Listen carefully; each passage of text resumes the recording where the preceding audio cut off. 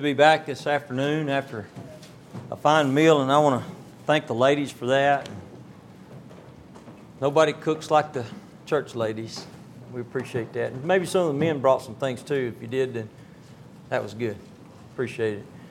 This morning I made a reference in my opening scripture to Psalm 78, and then I didn't know if I had the right scripture. That was it, by the way. So if you're following that and want to go back on your notes or whatever it was, from Psalm 78. Tonight we're going to talk some more about trust. We're going to talk some more about our confidence in what God tells us and the level of confidence that we all should have through the assurances that He's made to us in His Word. Trusting God's plan. We've approached that subject in several different ways today, and this evening we're going to approach it even in another way. God loves us. We are His creation. And I think sometimes that we don't focus enough on that. The fact that God does love us, He cares for us, and some people just have an idea in life, and I'm not talking about so much church people, I'm talking about maybe people who are not in the church, that nobody really cares for them.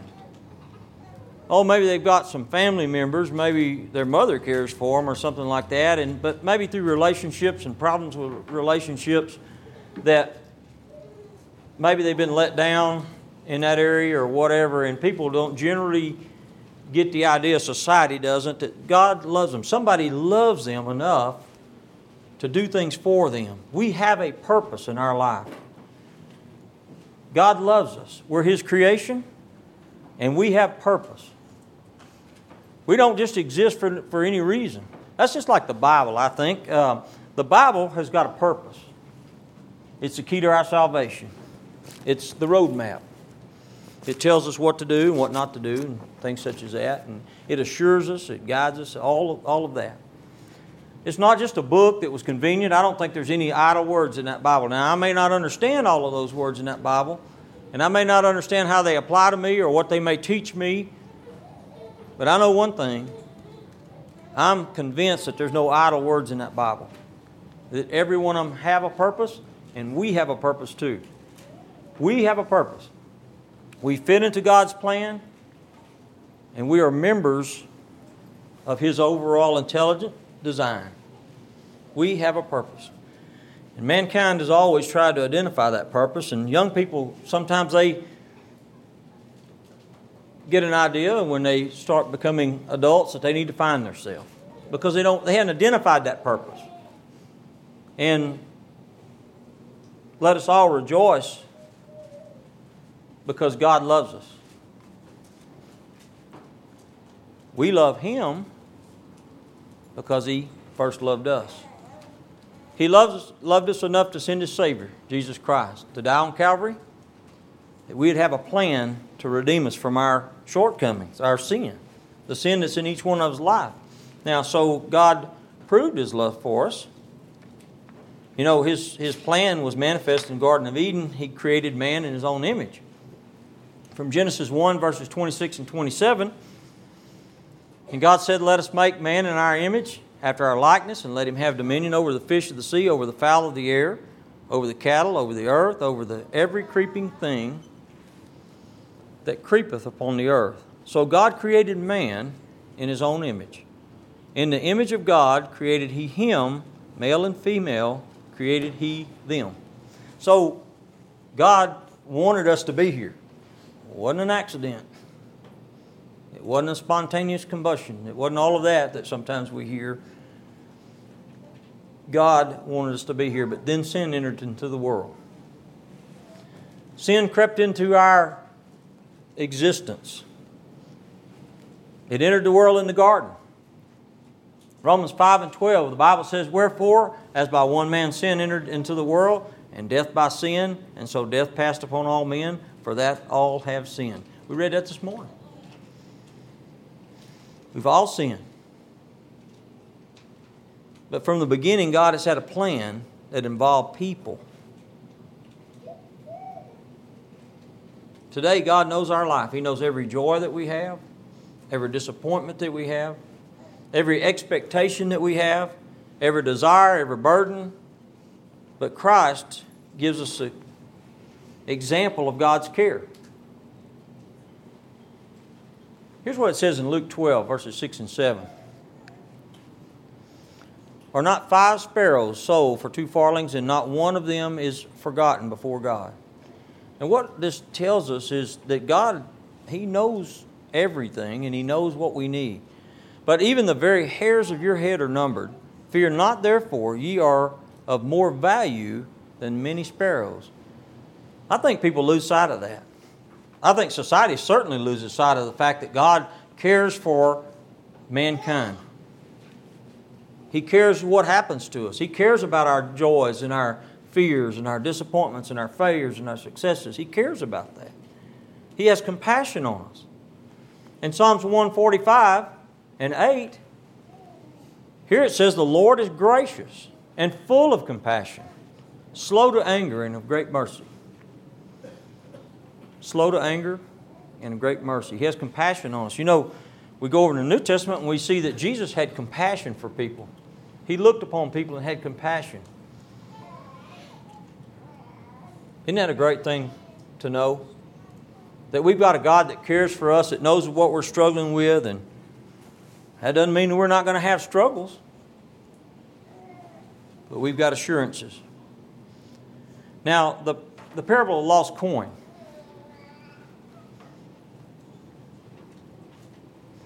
Talks about God's care. What He means to us and what we mean to Him. We'll start in verse 8, Luke 15. Either what woman having 10 pieces of silver, if she loses one piece, doth not light a candle and sweep the house and seek diligently till she find it? Now there's a question there. And it says, what person or what woman here, if she had 10 pieces of silver, if she loses one of them, she's going to light a candle, she's going to get that light out. We'd get a flashlight. And she's going to search that house diligently till she find it. And when she had found it, she called her friends and her neighbors together, saying, rejoice with me, for I have found the piece which I had lost. In verse 10 it says, likewise I say unto you, there is joy in the presence of the angels of God over one sinner that repenteth. You know, sometimes I think we discount how precious our soul is to God. One sinner that repents. Wow. The angels of God have joy when one sinner repents. That's a lot of care. There's a lot of people come through this old earth. There's a lot of them been born, a lot of them have died. So let us focus our purpose, to serve Him. Let's focus on what we should do for God. We know what God does for us. We know He cares for us. So now let's get over into the area of what we should do. From Psalms 100, verses 1 through 5. Make a joyful noise unto the Lord, all ye lands. Serve the Lord with gladness. Come before His presence with singing. Know ye that the Lord, He is God. It is He that hath made us, and not we ourselves. We are His people and the sheep of His pasture. Isn't that a great thing? Isn't it a great thing to know that we are His people, that He loves us? Enter into the gates with thanksgiving and all the courts with praise. Be thankful unto Him and bless His name. For the Lord is good, and His mercy is everlasting, and His truth endureth to all generations. When I think about the congregation here, I look out here and I see the young families, and I see a wide age span in this congregation, and I think how much of a blessing it is for you to be involved in that, into this congregation, all the plans that y'all are making. It's exciting. Oh, there's a million decisions to be made about what, when, and how, and where we're going to do, and all this, that, and the other. Y'all probably ate your last potluck dinner at the school a while ago. Next one you eat will be in your own place. And that's not about potluck dinners. It's about serving God. And so many of your plans, I've been listening to them this week, involve bringing the gospel of Jesus Christ to those that have not heard it. And the excitement that you have because you know that you're going to have some new opportunities to do that. Some opportunities that maybe you don't have right here at this location. So why do we do that? We want to show the love of God to other people because God loved us. We have a purpose. You have a purpose. The Amarillo Church of Christ has a purpose, and that's to spread God's Word. Every Christian has that duty. Every Christian has that charge. And Jesus gave it in the commission. Go ye therefore into all the world. Go. Jesus said go to serve Him. We are His people and the sheep of His pasture.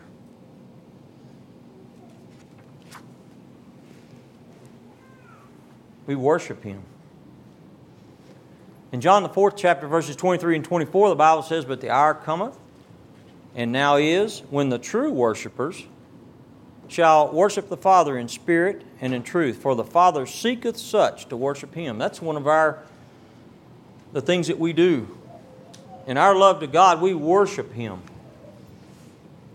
God is a spirit, and they that worship Him must worship Him in spirit and in truth. What does that mean? What does it mean to worship in spirit and truth? Well, we have to have the right heart, and we have to have a true worship in spirit and in truth. So, we, showing our love to God, we worship Him. It's part of our purpose. It's part of God's plan.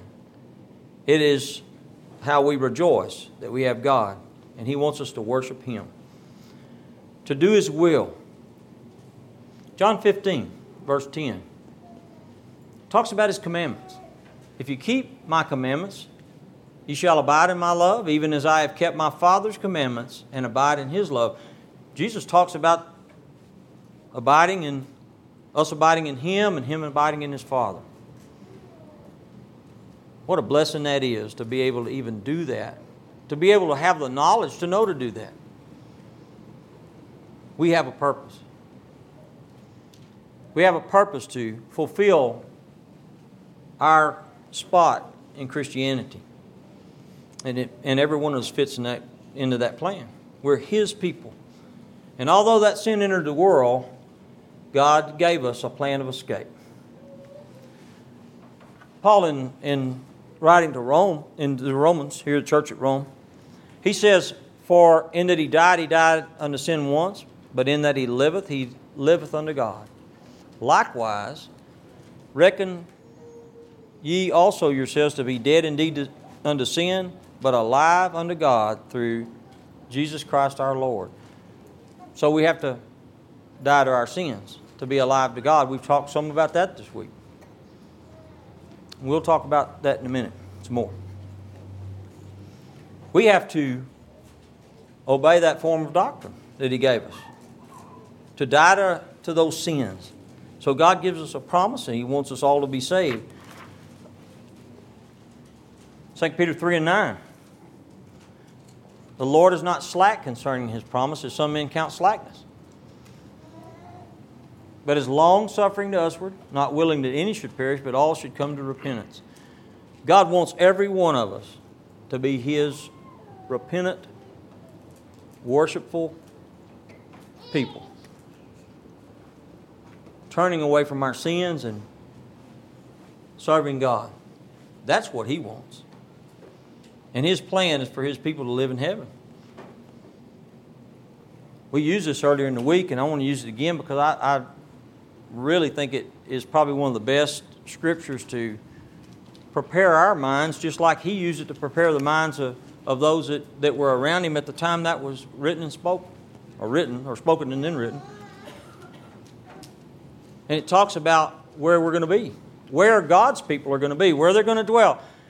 Jesus said, before we do that, let me say this. They were pretty worried about all that. The disciples that had been following Him and along with Him, the apostles, were worried about the fact that Jesus was getting ready to leave. And He said, "In my Father's house are many mansions. If it were not so, I would have told you. I go to prepare a place for you. And if I go to prepare a place for you, I will come again and receive you unto myself." That's a promise. So Jesus says, don't worry about this deal. I'm going to get you a place prepared. I'm not just leaving you. And that's what they kind of thought might be happening. I go to prepare a place for you. And if I go and prepare a place for you, I will come again and receive you unto myself, that where I am, there ye may be also. And whither I go, you know, and the way you know. I imagine they were still pretty nervous about that, but we have great assurance with that. This is, like I said the other day, this is kind of something we hear at a funeral a lot of times. Because it brings comfort to families. That there's more than just life and then death and then nothing. There's much more than that. There's much more to life than just your existence here on earth. We're only here for a short time. But what a great blessing that is. And God's plan for the mankind is for the church to be here till the end. And that we may persevere.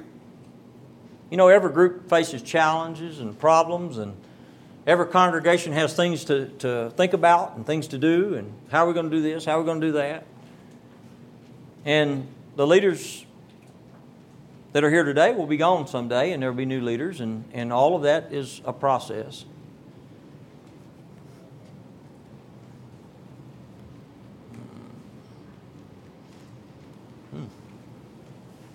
Battery might be down.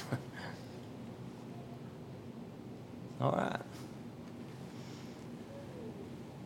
But even though we have things that challenge us, and even though we have things that we have to plan for and provide for and wait for at times, we have such a great blessing because we have that assurance. The Lord is not slack concerning His promises. Some men count slackness.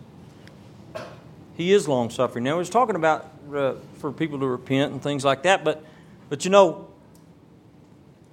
in God's plan, we all fit. Everybody's not in the same office.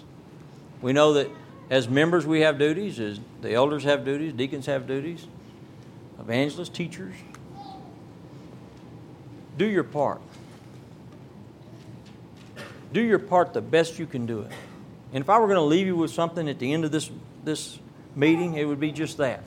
That God loves you, you fit into His plan, you have a part, you have a purpose, you have an integral purpose in God's plan, and all of us, as we function in God's holy word, we need to do that.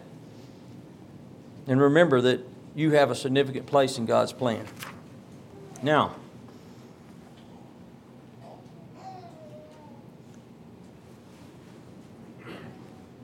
that is not going to move.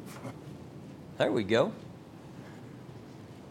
We've talked a lot about baptism this week because that's where it all starts. To the one that wants to be obedient to God's plan, it starts with hearing, believing, repenting, acknowledging that Jesus Christ is the Son of God, and then being baptized. And it says, for as many of you have been baptized, have put on Christ. And that's kind of an odd term. But I think of it like maybe a protection, put on. If you're in a blizzard, you're going to put on a big coat. Why? Because it protects you. We're clothed in the righteousness of Jesus Christ when we're baptized for the remission of our sins, and we put away that old man. And we get that layer of protection. So where have you? Maybe you've never put on Christ. Maybe that's not been something you've done yet. Today is a day of salvation. Today is a day that we can rejoice and walk in the light. So the question today is, have you been washed in the blood of Jesus? Are you walking in the light? Where are you at along the way? Rejoicing about your salvation, making a joyful noise, rejoicing and telling others the good news. And the Bible says, likewise reckon you yourselves to be dead indeed to sin, but alive unto God through Jesus. Alive. Rejoicing about that. Let us come before His presence with thanksgiving and make a joyful noise unto Him with psalms. Sing unto the Lord. Bless His name. Show forth His salvation from day to day. Declare His glory among the heathen.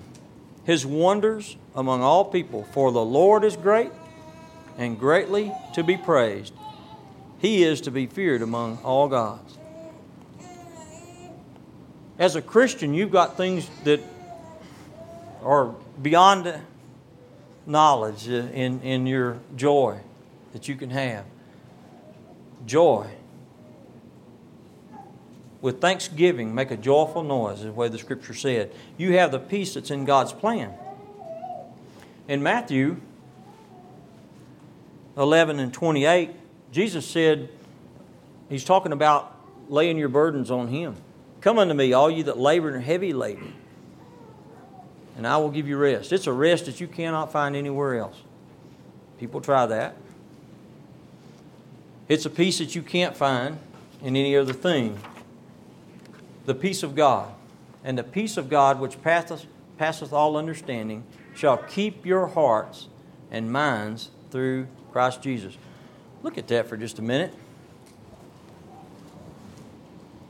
The peace of God. We've used this scripture plenty this week, because I think we should. I think we should know that this is where the real peace is at. This is where we can really sink our teeth into, because it's not going to come anywhere else. And it will keep your hearts and minds through Christ Jesus. We got such a blessing. We've been blessed so much, trusting in His promises. Just like it said, the Lord's not slack concerning that promise. We need to trust in God's plan. I want to thank you again for the week that we've had. We've had just a fantastic time to be together and know each other, study God's Word, and hopefully we've learned together and studied together, and we have something that you can take home with you and study even further, to be better equipped to serve God in all the things that we do. God bless you.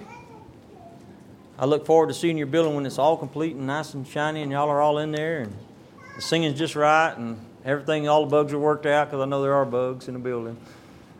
Not big ones though. Y'all got most of them planned out. Thank you for your hospitality. The meeting's been great. I'm going to offer an invitation. If there's anyone here that has been sufficiently taught that wishes to obey the Lord in baptism, or if there's one that needs the prayers of the church, for whatever reason it might be, we're going to stand and sing. During that song, if that is your situation, please come and have a seat on the front. We'll be glad to take care of your needs. Let us stand and sing.